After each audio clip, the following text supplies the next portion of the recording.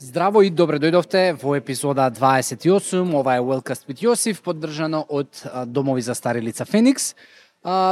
Нишот кој што секогаш го обработуваме, знаете дека е велнес, здравје, вежбање, општа добра состојба и во тој дух денеска ќе имаме одлична тема со гостин кој што јас себе го познавам долго, но го запознавам многу повеќе сега, затоа што имавме среќа и прилика во овие последни месеци да работиме повеќе и јас да учам многу од него и верувајте ќе биде вистинска вредност и школо ова што денеска ќе го дознаете. Ќе зборуваме за повреди, за вежбање, за рехабилитација, за ергономија, за се што ние реално во денот, како го движиме нашето тело, како нашата постура тоа го доживува и што се случува со телото со текот на годините. Така да уживајте во овие некаде час кои што ќе разговараме со денешниот гостин, Иван Колачевски, и секако YouTube, Google Podcast, Apple Podcast, Spotify и сите социјални мрежи кои што ќе биде оваа содржина достапна. Коментирајте ја, дадете фидбек, бидете интерактивни и збогатете ја денешнава епизода.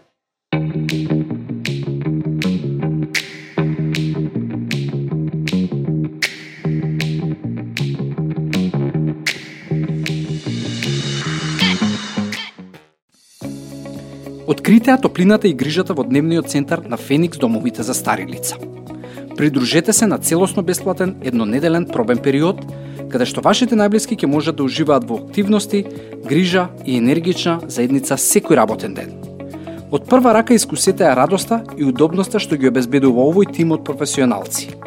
Кликнете на линкот за да се регистрирате или јавете се уште денес за да ја почувствувате разликата што ја прават.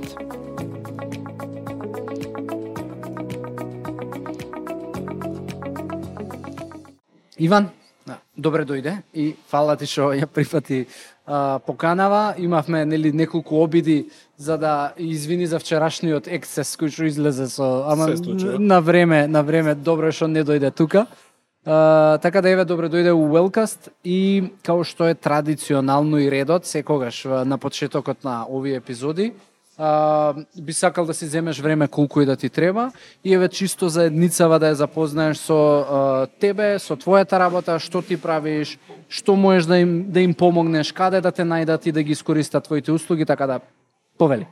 Така, првично се заблагодарам за поканата на подкастот. Во секое Било време. нешто се наоѓам бар во заедница која што интересира малце повеќе здравје, малце фитнес. Супер. Сега, како што ме најави, јас сум Иван Колачевски, физиотерапевт дипломиран. Мнозинство од времето го проаѓам со физикална терапија и со рехабилитација. Меѓутоа, последниве 8 до 9 години работам исклучиво во фитнес центри и ја работам исклучиво во фазата на рехабилитација, што сметам дека е малце по-интересна и малце по-корисна за луѓето.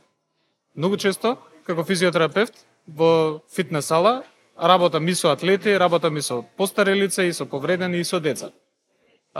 Моментално работам во собствено студио. Студиото се нарекува MOVES. MOVES е студио за специјализирано студио за персонални тренинзи. Се наоѓа у центар, Карши Рамстор, како го објаснувате најдобро за Малце е тешко за објаснување, се наоѓа во склоп на зградата на Промедика, меѓутоа влезете од задна страна на Промедика. Студиото работи исклучиво на принцип на кој што тренерите имаат целосен надзор врз клиентите и со тоа избегнуваме било кој тип на повреда, успеваме ефикасно да се справиме со сите постоечки проблеми кога доаѓаат клиентите во студиото и можеме малце повеќе да им обрнеме внимание наспроти традиционални фитнес центри, каде што нормално комерцијално вежбање се има, луѓе се вежбаат за своја рака, а ние само се буткаме во простор каде што можеме да најдеме. Јасно.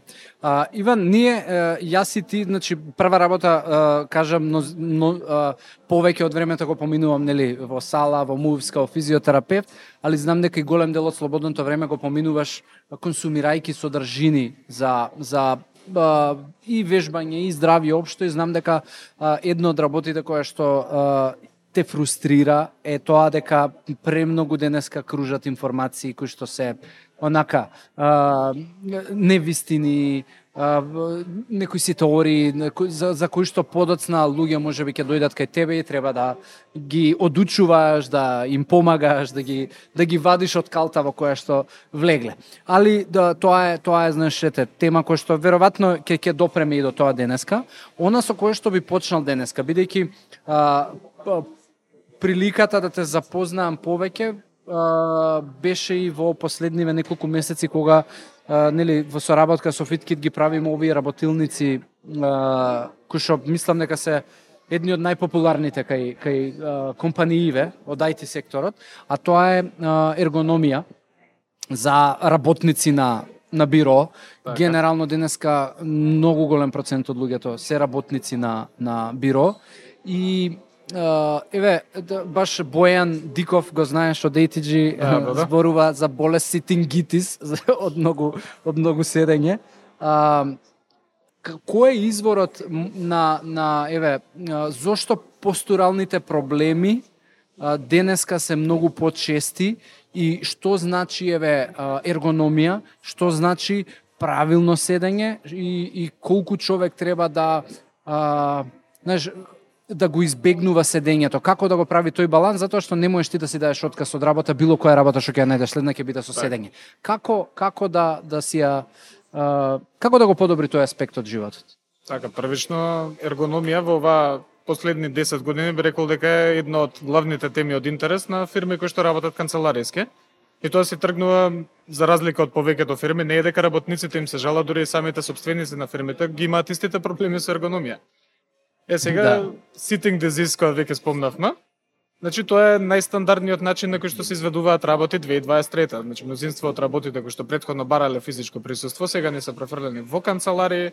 Ние сме повеќе навикнати на 8 до 10 сати седентарен живот во тек на ден и многу ретко знаеме како да се позиционираме и тука влага улога ергономијата, која што од една страна ни означува нели правилен начин на седење и движење во некој простор кој што ни е работен простор, ама од друга страна е многу лошо искористена за маркетиншки цели. Значи ергономија како термин е многу почесто користена од страна на произведувачи на мебел, отколку што е искористена од страна на експерти кои што треба да се занимаваат со безбедност на работна позиција. Безбедност на работна позиција, многу често луѓе си ја земаат, нели, да не се повредам од лизгање, да не ми падне нешто. Меѓутоа и самото оштетување на мускулоскелетен систем преку седење, репетирачки акции, значи правење на движења без било каква интенција, доведуваат до поголеми проблеми него директно нешто да ни падне. Затоа ергономијата мислам дека у последно време им стана малце повеќе важна на луѓе кои што веќе тргнале по тие патишта на третирање на тие проблеми кои што настанале ради седењето. Се ергономија, порано го размислувавме само во аспект како да поставиме вработен, каде да му стојат нозете, како да седи постурално, рамениците како не се и слично. Меѓутоа тоа е пасивна ергономија, која што у 2023 веќе ние знаеме дека не е баш некое сериозно решение. Че не постои позиција во која што ние може да се поставиме 8 сати и да ни е супер позицијата. Така е. Значи тоа е од старт мит и ние мораме повеќе да работиме, како што кажал и колегата Бојан, значи на движење.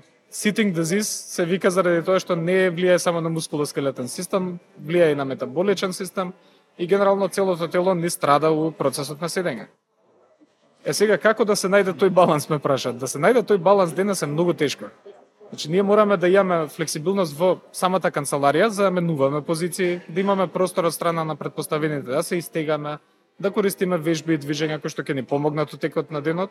И тоа не само за да немаме болки, многу често помагаат и за расонување, генерално поголема продуктивност. Че не можеме ние да избегнеме дека од движење сме малце поразбудени и попродуктивни. Кога седиме цел ден, знаеме и сами, се заспиваме, па ќе стигнеме во фаза, ќе се потпреме на рака, па работиме со една рака, едното око ни е во сон и слично. А дали, мислам, спомна дека ергономија многу поише користат компаниите за мебел. Постојат ли вистински ергономски столици? И што еве кога ни продаваат можеби компаниите оваа ергономска столица, што тоа подразбира? Што е ергономска столица и дали вистински ергономска столица, затоа што ти ако поминеш 12 сати на таа ергономска столица, онда не е ергономска, веќе е. Тука е интересното прашање, зашто е стандардно, парадоксално прашање. Не можеме ние да седиме 8 сати без да имаме некаква мака у таа позиција, што значи дека столчето у реални случаи не може да е ергономско. Меѓутоа ергономски столчиња понавека ги нарекуваме оние кои што дозволуваат голема бројка на позиции. Значи да можеме да подесиме лумбален дел, цервикален и слично. Меѓутоа тоа го имам и на работилниците зборано, значи столчето е правено по некој стандард. Тој стандард нема да е исти за било која особа, без разлика на бројот на позиции на поместување. Многу често тие додавките како лумбални перничиња, цервикални перничиња, не ставаат во позиции кои што се дури и понеповолни од обични столчиња. И многу почесто кога луѓе бараат решение, без разлика дали станува збор, се фатевме во моментов за столче, меѓутоа без разлика дали станува збор за столче или анатомска перница, многу почесто луѓето си ја зголемуваат болката после купување на таков тип на мебел, наместо да си помогнат на проблемот кој што го имале. Така да технички не би можел да одговорам дали постои ергономско столче и кој би било добро ергономско столче. Идеално тоа би било тоа кое што најмалце притисок ни дава додека седиме подолг период. Тоа може да биде и наједноставно столче. Не мора да е од произведувачот обележано како баш ергономско. Јасно.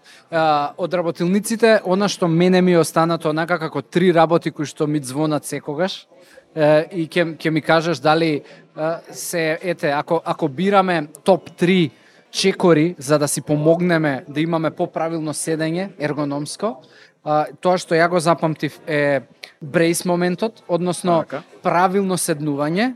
Запамтив секогаш грбот да е во контакт со целата површина на столицата, да нема празнини помеѓу потпирачот на столицата и грбот. Така. И запамтив стапалата да ти се секогаш на земја.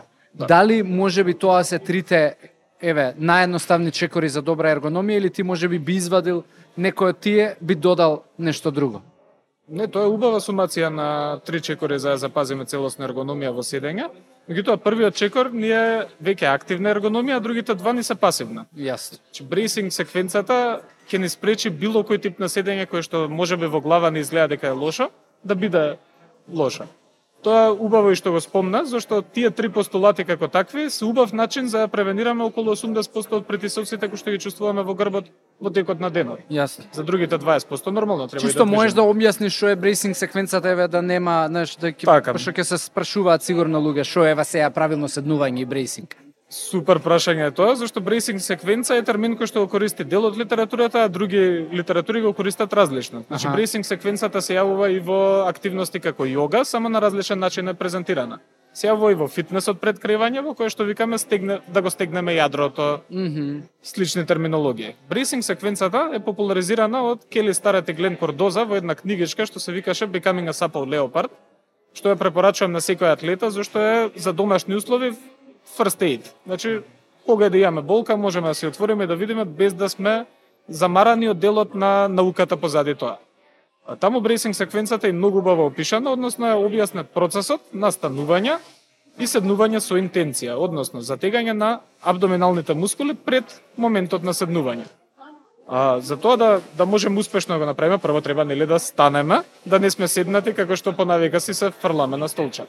Откако стануваме, нозете си ги затегнуваме цврсто према земјата, го стегнуваме задникот, рамениците ги враќаме на линија со ушите, брадата ја враќаме малку за да ни дојде исто така во линија со телото, земаме длабок воздух во горен абдомен и седнуваме.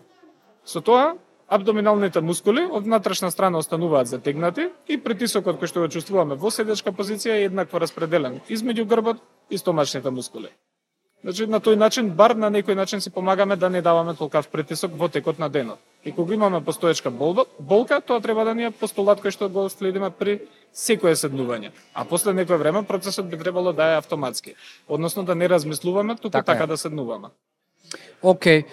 Сега ќе преминеме на друга тема од твојата експертиза, тоа се вежбањето и повреди. По тебе, кои луѓе најмногу се повредуваат? Почетници, луѓе кои што мислат дека знаат се, веќе подолго време вежбаат, или спортисти, професионалци? Во принцип, мислам дека еднакво се повредуваат веќе сите, со тоа што лицата кои што мислат дека знаат се, како што ги спомна во втората категорија, се лица кои што успешно превенираат долг период на рехабилитација, односно они кои успеат со болка да живеат долго време пред воопшто да решат да го средат тој проблем. Кај почетници атлети, бидејќи кај почетници им влијае на самиот квалитет на живот, првото појавување на болка при вежбање, или кај атлети, кај кој што им влијае перформансото тоа, побрзо решаваат да ги средат тие повреди.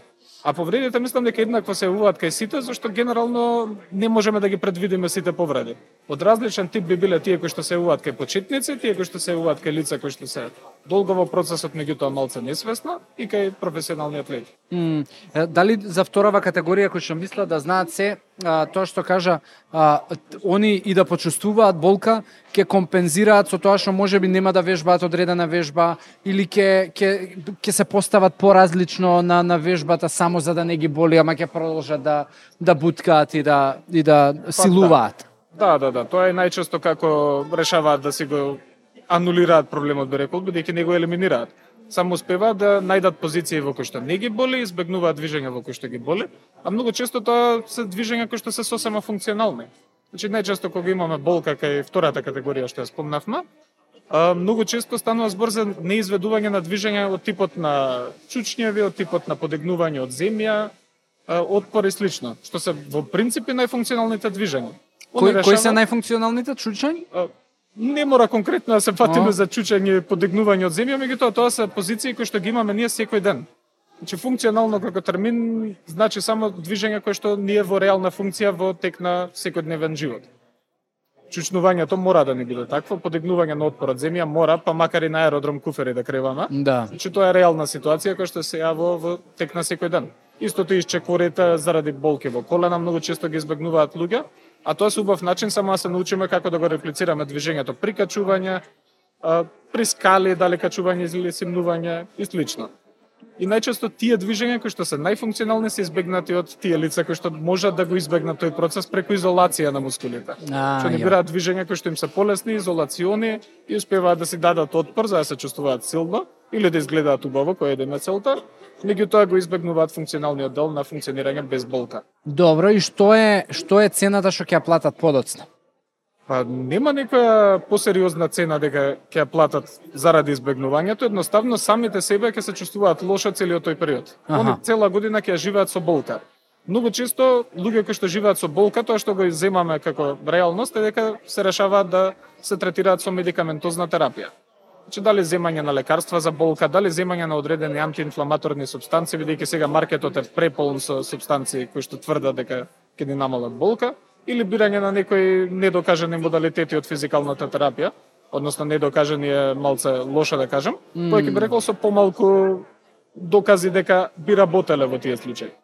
И многу повеќе се води на таа пасивна методика на решавање на проблемот, отколку директно насочување. Ова ме боли, сега треба да го решам за да продолжам да сум посилен и да можем да функционирам на начин на кој што ќе ми биде оптимално. Почетниците, која е нивната најчеста причина за повреди? Дали може би се работи за немање трпение да ја научи техниката на одредени движења или може би се работи за тоа што пребрзо сакаат да се пофалат дека одредена килажа ја совладале? Комбинација од двете. Комбинација? Да, зашто сите сакаат многу брзо да прогредираат, меѓутоа за прогресот треба време.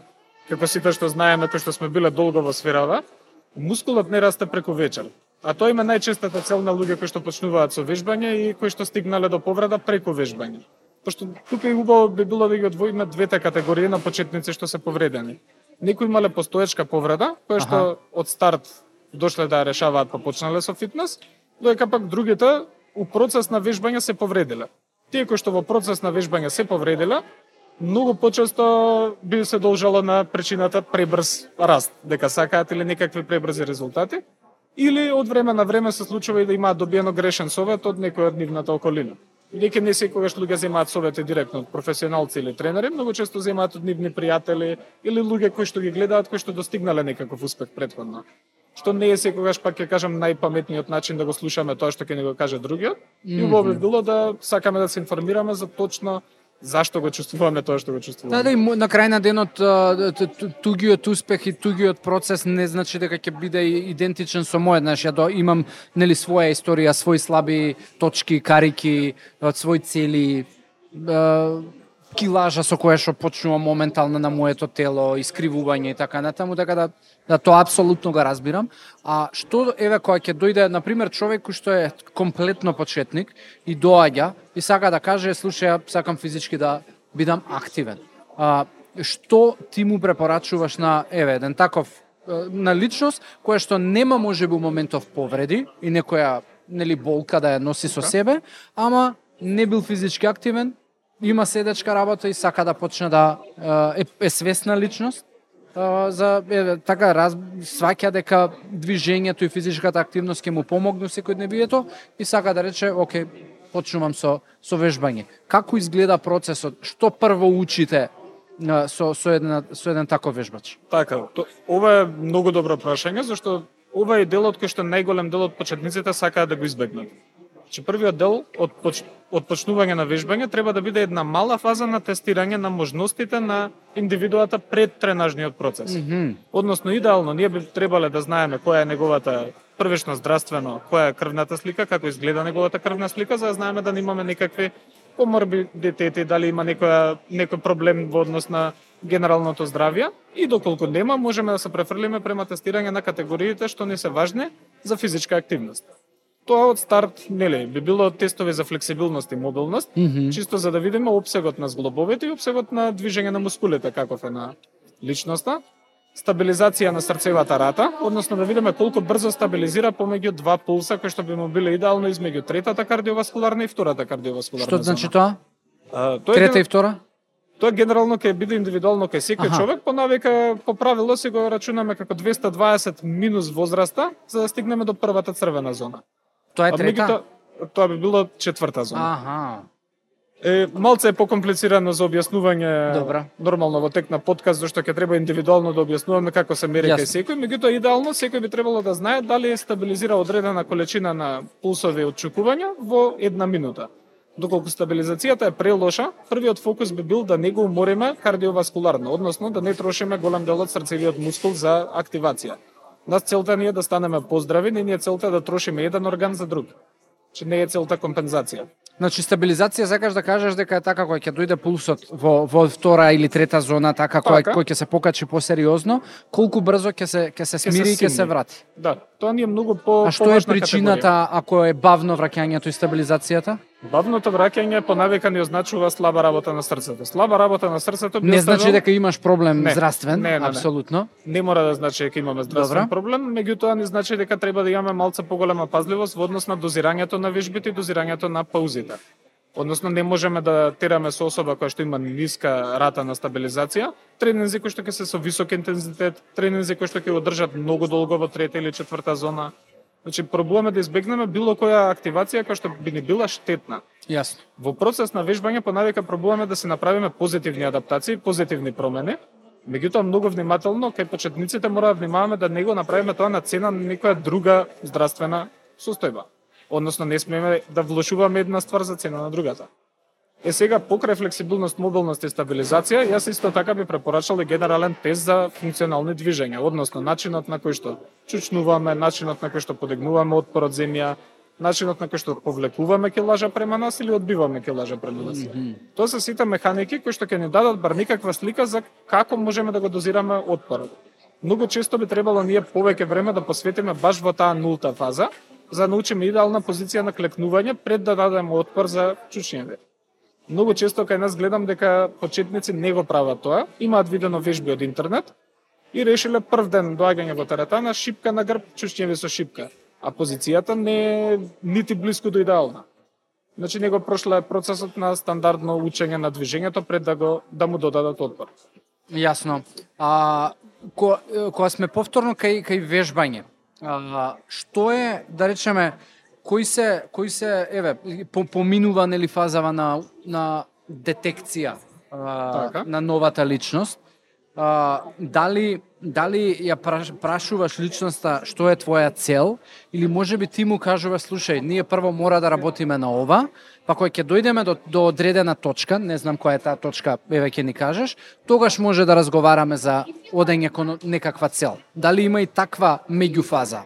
Да, меѓуфаза мора да постои, зашто ако немаме, како што спомнавме предходно, ако позициите за отпор не се идеални, односно ние не можеме идеално да клекнеме, идеално да бутнеме отпор или повлечеме, било која цел што би ја имал клиентот поставена на почеток, малце ќе треба да ја одложиме до фаза додека ние не научиме механички како движи телото без да го повредиме.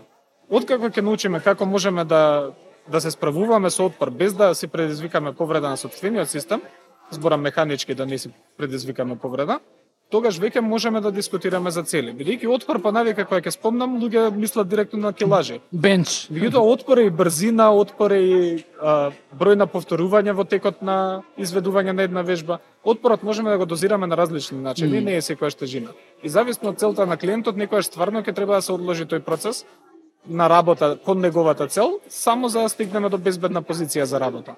Дали учите дишење со почетник? Да, значи дишење мора да се учи со било кој, не само со почетници.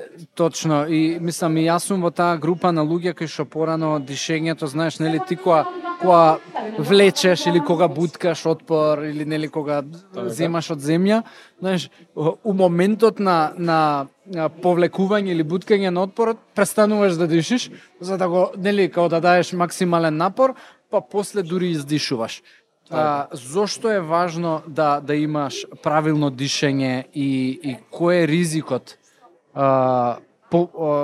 по здравието и по телото од неправилно дишење? Така, во принцип, бидејќи станува збор за вежбања, тоа што го дискутираме во моментов, само се ставаме во поекстремна позиција од тоа што го дискутиравме за седењето. Ако имаме неправилно дишење, технички грбот ќе го презема отпорот наместо да го поделиме отпорот помеѓу абдоминалната празнина и грбот во текот на движењата. Тоа е првата причина заради која што механички би морале ние да дишеме правилно во правилен дел од движењето. А втората причина стандардно би било пристапот на кислород во одреден аспект на движењето, односно нормално е дека ни треба поголема количина на кислород во мускулите и во телото, кога е килажата блиска до точката од кај што треба да почнеме да буткаме, бенч на пример, или точката кај што треба да влечеме лат машина или пулап, било што. Значи, дали издишувањето е секогаш во фаза на мускулна контракција? Окей. Да. Значи во фаза на мускулна контракција, а во фаза на стабилизација, односно кога враќаме споро килажата, е фаза во која што се фокусираме на долго земање на воздух. Че земањето на воздух и испуштањето во тек на тренажен процес мора да е контролирано и не смее да се оставиме на автоматизиран процес на брзо вдишување и брзо издишување. Исто така, многу важно е на оваа тема да спомнам дека за вежбите за мобилност, кои што од една страна истражуваат една крајност на движењето како екстензија, од друга флексија, зависно од тоа кога вдишуваме или издишуваме, можеме истата вежба за различна намена да искористиме. Убав пример за тоа би била стандардната допирање на прсти кон земја, односно ако не е испуштен воздухот, многу поголем дел од движењето во долна позиција, многу поголем дел од движењето би бил на задната ложа, а доколку земеме воздух, многу голем дел би бил на долниот грб. И зависно од целта на изведувањето, ние можеме и на тој начин да го контролираме дишењето како отпор у наводници. Јасно. Иван, ќе се вратам наназад пак со работа, па пак ќе се вратиме на вежбање. После пандемијава многу луѓе се одлучија да продолжат да работат од дома и постои ли разлика, и знам дека истражуваш и читаш и цело време консумираш информации, постои ли разлика во тоа дека лица кои што можеби работат од дома имаат дополнително поизразен ризик за повреди, за постурални проблеми од лицата кои што одлучуваат да одат во канцеларија? Има ли некоја разлика во тоа? Така, статистички во оваа точка не можеме да знаеме, зашто голем дел од тоа е self-reported, односно голем дел од луѓето кои што се дома не го пријавуваат тоа како проблем. Меѓутоа, анекдотално, со клиентите со кои што работиме, мнозинство од нив кои што работат од дома имаат поголем проблем со решавање на сопствената болка и многу поголем дел од нив имаат проблем со позиционирање во текот на денот заради неидеални услови во нормално во дома. Така е. Првично дел може да се должи на тоа дека работат на лаптоп, од седнати позиции, пробуваат да избегнат било каква активација на телото од станување до точка додека не завршат на работа. Откако ќе завршат на работа, лаптопот на страна и може да почне денот. Тоа е нормално пролонгирање на процесот на лежење, што е уште по да, ама дома исто што кажуваш секогаш поверојатно дека ќе се лупнеш и на кауч да работиш у некои позиции што се тотално не удобноста не секогаш значи дека правилно седиме. Значи нас може да ни удобно и во најчудните позиции, тоа го користиме во домашни услови зашто нема втора, трета, четврта особа во просторијата за да не суди на начинот на кој што седиме. И многу често бираме позиции кои што нормално во канцелариски услови не би ни помислиле нозе да качиме на биро или слично. А во домашни услови луѓе си го прават тоа, без разлика на тоа што станува збор некогаш и за луѓе кои што имаат постоечки повреди. Тешко е да се тргнеме од тоа ниво на комфорт што ни го нуди домот за да правиме такви движења и екзибиции. Јасно. А што е размислувањето твое за вежбање од дома? Значи, сега зборуваме, нели, ако човек има знаење, поминал процес и така натаму, сигурно, нели, не би требало да има некоја посебна разлика. Може би само ќе биде разлика тоа што ќе нема доволно справи, може би ќе не може да додава големи тежини, товари, да фрла и така натаму да скока од техничка природа, но јас повеќе прашањето го насочувам за луѓе кои што еве, може би се почетници, не знаат многу да вежбаат. Што е твоето мислење за вежбање од дома и дали еве дури вежбање од дома под надзор на тренер кој што во живо те прати може да го компензира персоналниот пристап од тоа во живо со некого да си во сала заедно. Па благодарение на технологија мислам дека денес си може 90% си имал искуства ти онлайн да водиш некого? Да, водиме и активно онлайн неколку клиенти кои што со години се работиме на исти принцип. Некогаш тоа се однесува со живи сесии дали на Viber, Zoom, било која апликација која што дозволува лайв видеочат, или често се случува и на праќање на видеа со исследување на форма, зависно од потребата на клиентот. Сега за почетници, убаво би било во таа фаза да почнеме пак со некоја нулта точка, што значи дека дури и да тргнат од дома да вежбаат, мора да има некакво ниво на надзор за да видиме дали движењата се изведуваат правилно. Они секако дека може да вежбаат од дома, и мнозинство од луѓето може дури да продолжат до крај на животот дома да се вежбаат и да не стапнат во сала и тоа да има еднаков бенефит како да биле во фитнес центри цел живот. Проблемот тука што се јавува, што најчесто луѓе се жалат во домашни услови, е дека или брзо им досадува, или брзо им одзема внимание нешто друго. Многу често го слушаме стандардниот разговор, почнав да вежбам од дома, ама каучот ми е преблиску. И на пола вежбање знаат да се откажат, да се седнат, да се пуштат серија и толку тренингот. Доколку дисциплината не е проблем, дома имаме секакви услови, доколку имаме 2 метри квадратни, имаме услови да вежбаме ефективно и ефикасно.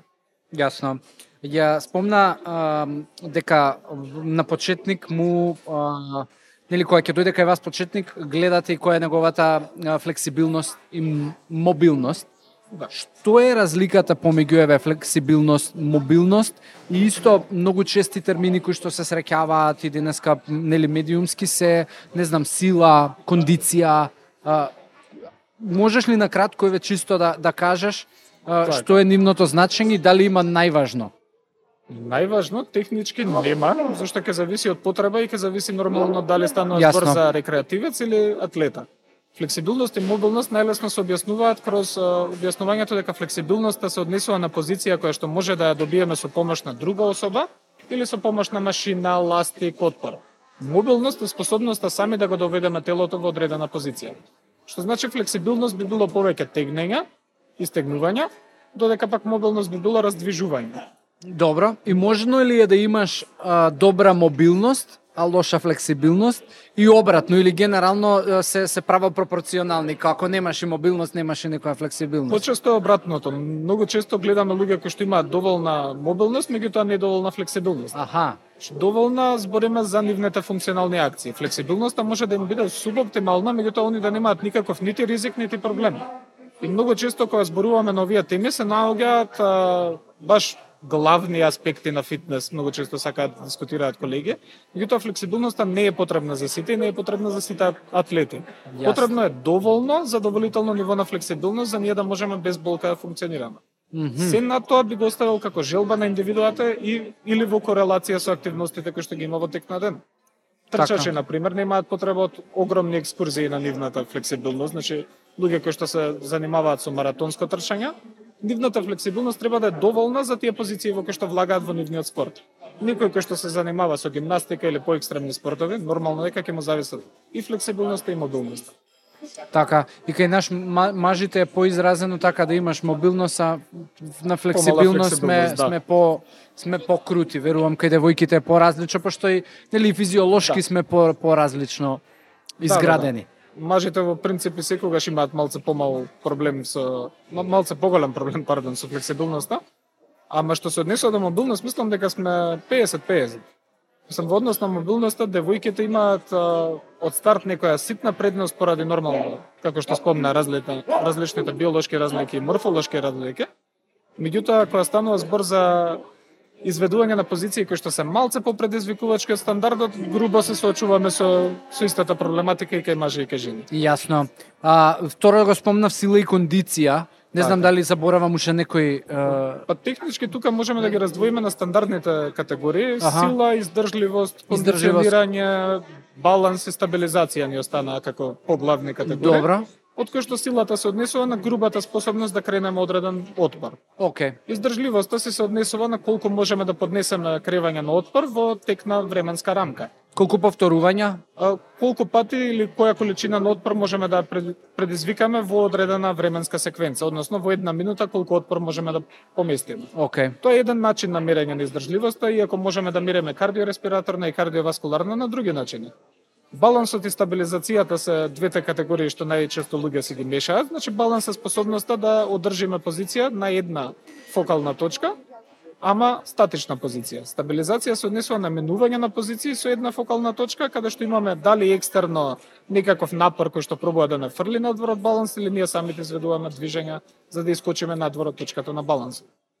Така најлесно би ги објаснил овие 4 категории со кои што се среќаваме, а после тоа можеме да ги разграничиме и на... И треба човек, например, подеднакво да работи на сите 4 или повторно е тоа од зависност од... Зборувам, јас се повеќе зборувам од рекреативен аспект.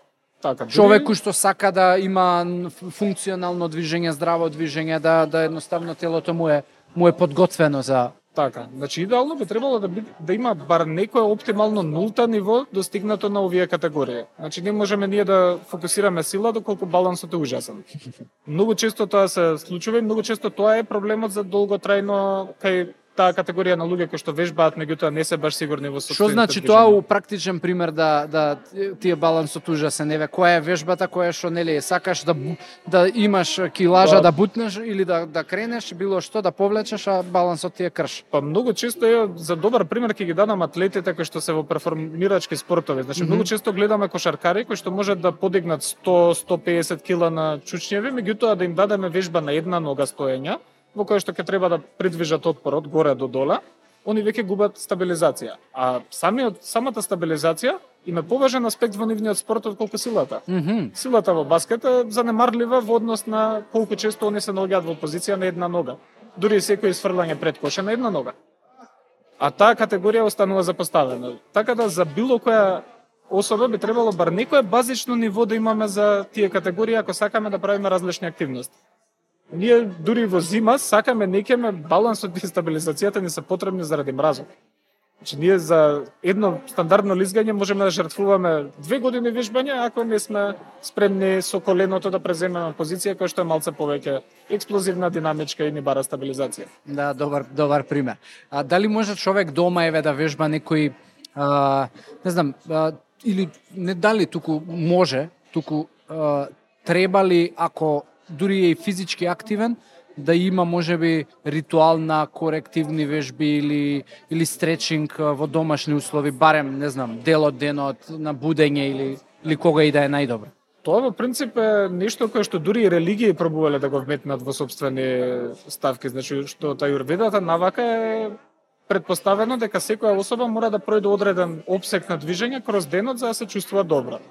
Тоа по навика го сведуваат, како што реков, некојаш на ниво на религија, меѓутоа денес е сведено на ниво на базична наука. Односно, ние веќе знаеме дека со задржување на опсек на движење, односно проаѓање на целиот опсек на движење, секој ден си овозможуваме да не изгубиме од флексибилноста и мобилноста во најмала рака. А другите категории постепено, ако си ги вметнуваме дури еднаш неделно, ќе ги подобриме. Работите. Во МУВС често се среќаваат и луѓе во повозрастни години, што е за поздрав. И тоа покажува дека еве и кај тие генерации има случаи на луѓе кои што се свесни за своето здравје и дали постои, да речеме, точка во животот и возраст од која што, например, ти не најпластично да го објаснам.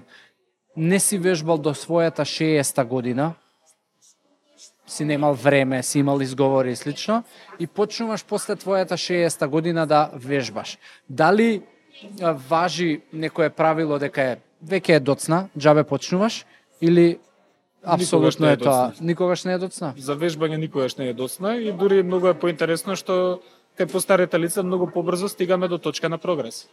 Че ние Озбилно, зошто? Зошто е тоа така? Првично зашто се никој поваспитани, послушаат или Повеќе физиолошки слушаат, има некој. ама и стандардно побрзо разбираат зашто тоа им е важно во секојдневен живот. Значи по навика со возраста кај лица кои што не вежбале, а решиле да вежбаат, станува збор за слабост, чувствување на слабост и слично, што откако ќе почнат со вежбање, многу брзо им дават чувство на сигурност, се осеќаат веќе сигурни во сопствените движења и тоа ниво на прогрес кај нив е доволно за они да многу брзо влезат во шемата на вежбање, односно многу брзо се натеруваат самите себе се да доаѓаат се почесто и почесто на тренинзи. Така, и предпоставувам ја немаат потребата нели да ме видат да го направам тело. Ја имаат се уште. А, ја имаат? Да. Значи тоа не се луѓе кои што се спремни за пензија. Никој не треба да е спремен за откажување од да не ме видат други луѓе. Дури многу често станува збор за парови кои што меѓу себе си прават компетиција, кој ќе може повеќе да изведе, како пензионерски пар кој што се обидува да се надмине еден со друг.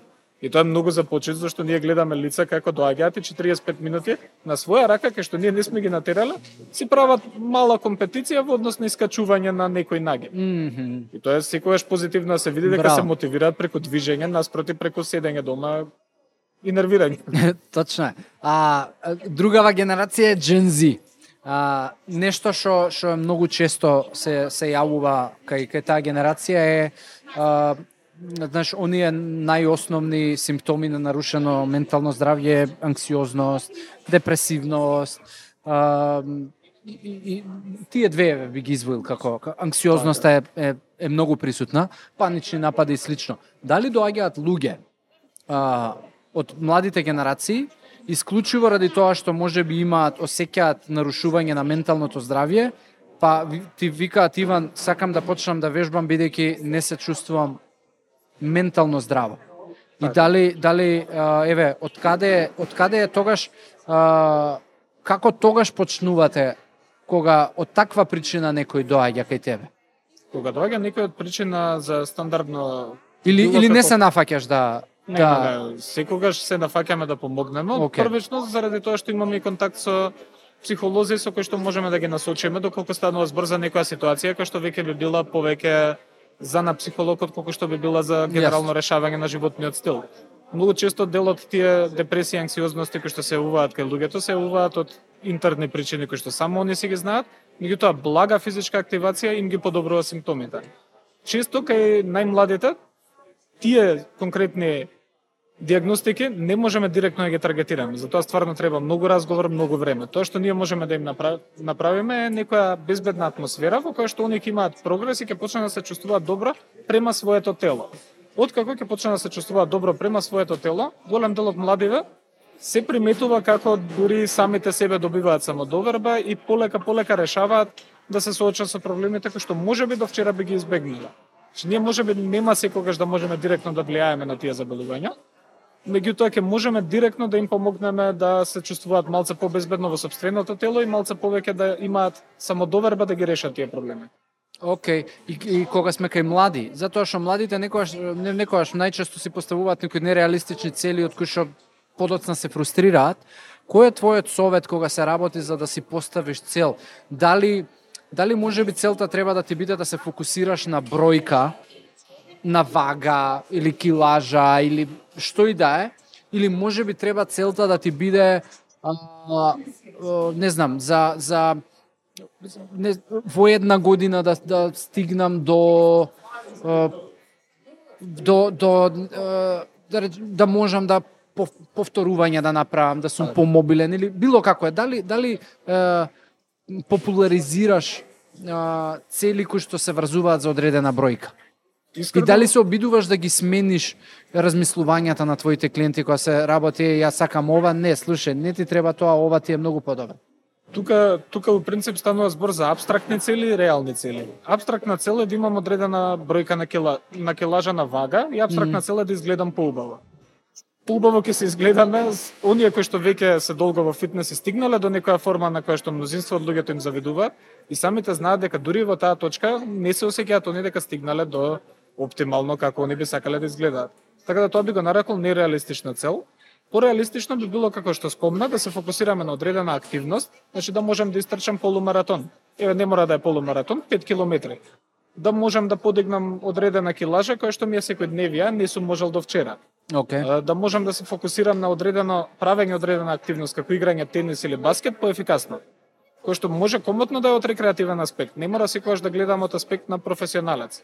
Некогаш сакате да се соберете 6 другари да играте баскет и да си подобар од другите. Тоа е пореалистична цел за достигнување, отколку некои идеали кои што ќе си ги создадеме во глава, па после тоа никогаш и никако нема да ги достигнам. И фрустрации ќе раѓаат цело време и секогаш ќе биде, чекај, програмата ми е проблематична, тренерот е, чекај ќе го сменам, ова е ми звучи добро, ќе го допреме и тоа со технологиите за кратко.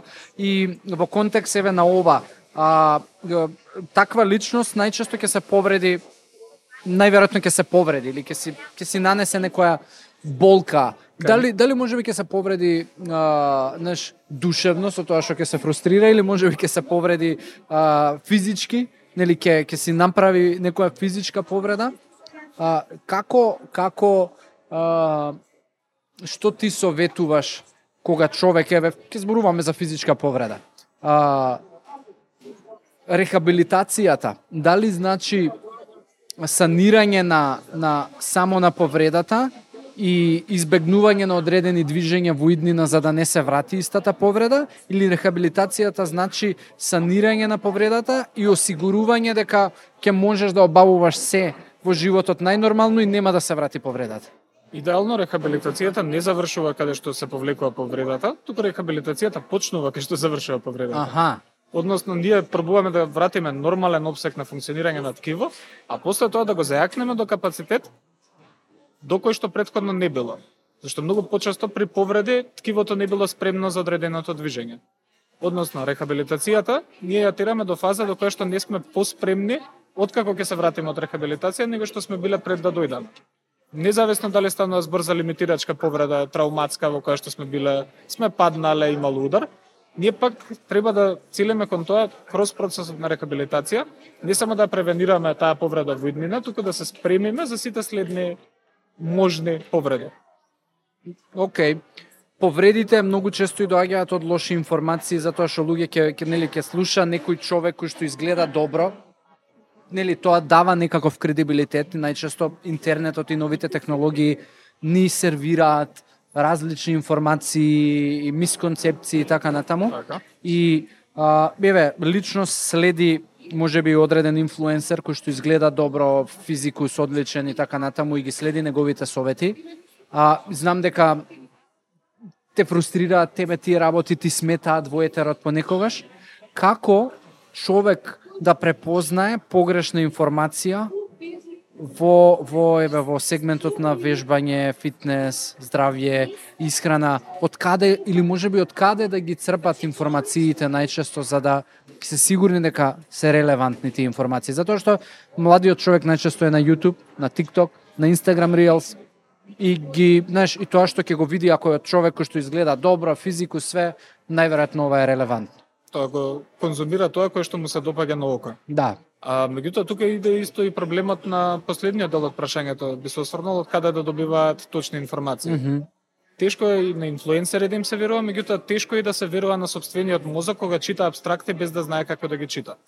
Че имаме голем дел од луѓето кои што во обид да дојдат до знаење почнуваат да читаат студии.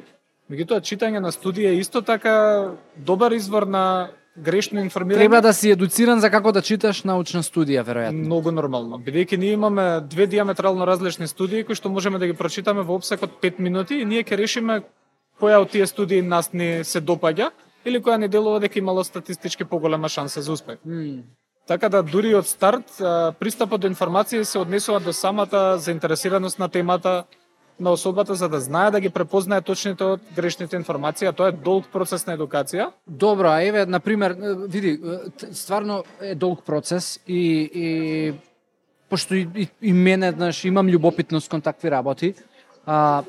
Еве поинаку ќе го поставам прашањето, односно кои ти канали, лица, професионалци, доктори, било што, би ги препорачал и ги следиш за луѓето, ме разбираш, да не мора можеби да се едуцира за тоа како да чита одредена научна студија, туку да отиде на место на кое што ќе добие, знаеш, ќе го добие заклучокот и насоките, ама вистинските. Кои се тие канали и луѓе кои што ти би ги препорачал? Така, затоа и викам дека тоа ми е тешко да го одговорам, зашто од една страна следам толку многу канали на информации, што голем дел од нив ги земам дури самиот без разлика на тоа што ги следам со години со резерва. Голем дел од експертите кои што биле во некоја фаза многу релевантни и многу точни, по пат на социјални мрежи, инфлуенсерство, нивни лични потреби, стигнале до фаза на комерцијализација во која што почнале да продаваат продукти или модалитети кои што не се веќе научно издржани, кои што веќе немаме ние никаков корист од нив. Тоа би го ставил најстандардно како најголем проблем во сферата, зашто генерално здравието во однос на мускулоскелетен систем е бесплатно. И во секоја точка кај што некој тргнува да ни продава продукти, кај што тргнува да ни продава нешто кое што ќе биде многу изземено од реалноста на движењето, ние стигаме до нормално анимозитет како експерти према него. И многу е тешко за тоа да дадам конкретен одговор, еден или двајца се добри за читање. Пак би кажал дека убаво би било да пробаме секоја тема која што ја читаме, да најдеме уште 2-3 нишки на информации за истата тема и да видиме кои се диаметрално спротивните верувања. Да не биде религиозно прифаќање ги фанатично, нели, овој човек ми идол, го следам и верувам што ќе каже. Нормално. Зашто многу често стигаме до тоа да истиот експерт кој што до вчера зборувал за една тема на еден начин, после одредена студија кој што самиот ја прочитал, да престане да верува во таа тема и да почне да продава нешто друго. Тоа продава го кажа во лоша конотација, меѓутоа не е секогаш така. И ние, дури лично и јас, кроз години имало ставови кои што сум ги имал, па имало студии кои што ме натерале да ги сменам тие ставови, и тоа е сосема нормално. И тоа е храбро, види, и тоа е многу фер, затоа што има луѓе кои што егото не им дозволува да, окей, сгрешив, не беше овака, Точно. Знаеш, има погрешен став.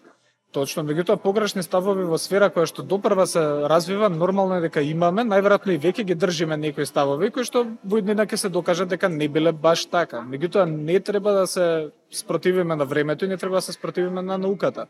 Има модалитети кои што колеги ги работат со години, кои што веќе знаеме дека се неефикасни, а се форсираат. Дури се форсираат од страна на експерти во нивните полиња заради тоа што се профитабилни.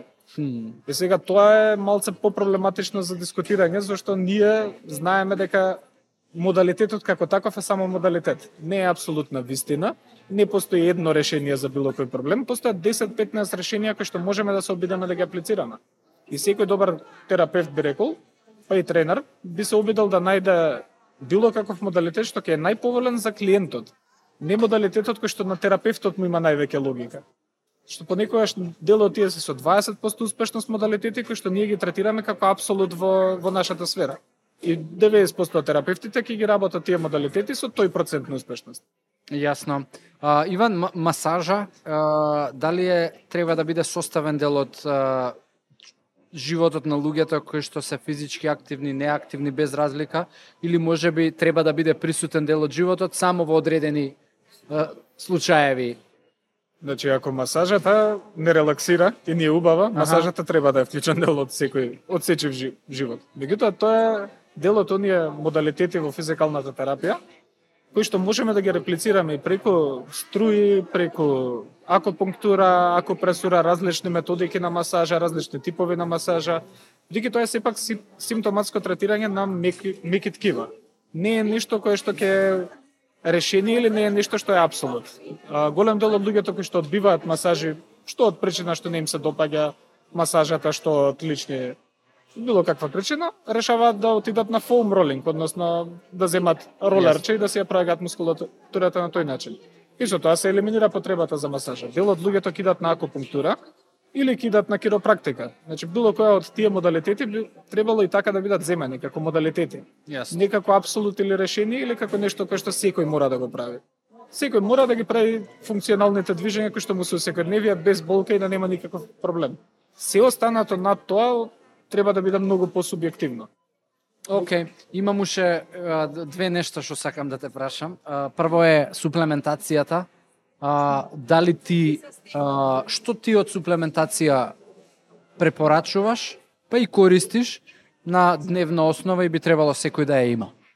Така, на дневна основа генерално не користам ништо, пробувам да го регулирам со исхрана, лично. Добра. Меѓутоа зависно од периодите, секако сега веќе стигнавме во малце по есенски и зимски денови, кај што ќе мораме витамин Д да внесуваме одредена количина. И тоа може секоја особа може да се го испита преку крвната слика за која е количината на Д витамин кој што им фали. И многу често кај нас во зимски месеци знам да земам 2 до 4000 единици од витамин Д. Покрај тоа магнезиум користам во процес на вежбање. Стандардно, ако не успеам да го внесам од храна, истото би им го препорачал на клиентите. Меѓутоа, ништо одредено од суплементација конкретно не би препорачал за што не можеме да го реплицираме кроз добар избор на храна и кроз добри што се случува со стероиди, анаболици, хормони? Дали постои оправдана употреба?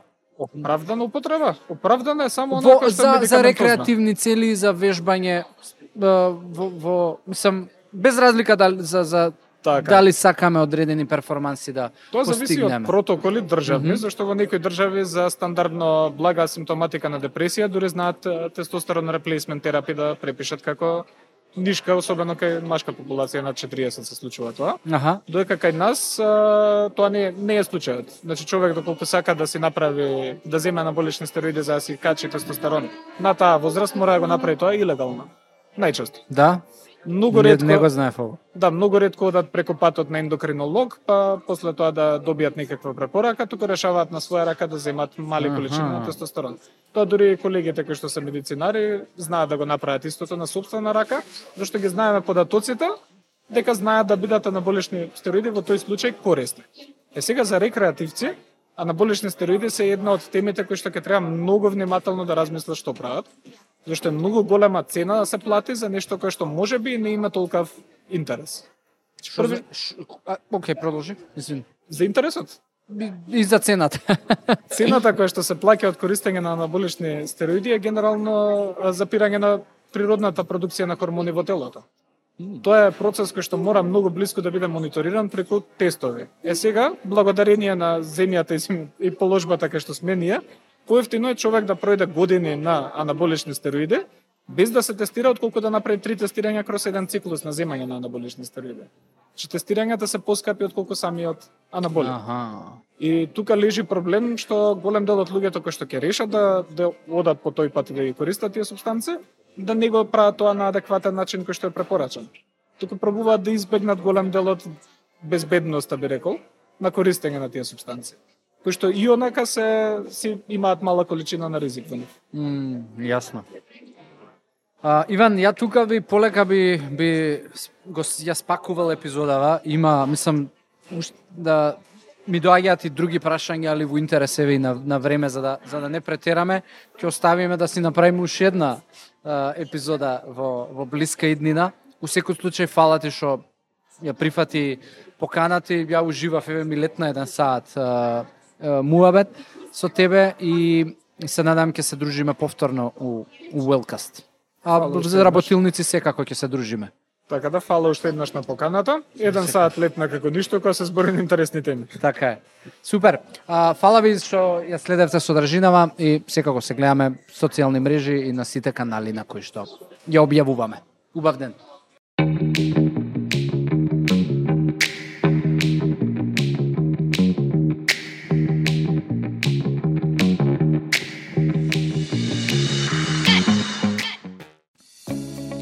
Открите ја топлината и грижата во дневниот центар на Феникс домовите за стари лица. Придружете се на целосно бесплатен еднонеделен пробен период, каде што вашите најблиски ќе можат да уживаат во активности, грижа и енергична заедница секој работен ден. Од прва рака искусете ја радоста и удобноста што ги обезбедува овој тим од професионалци.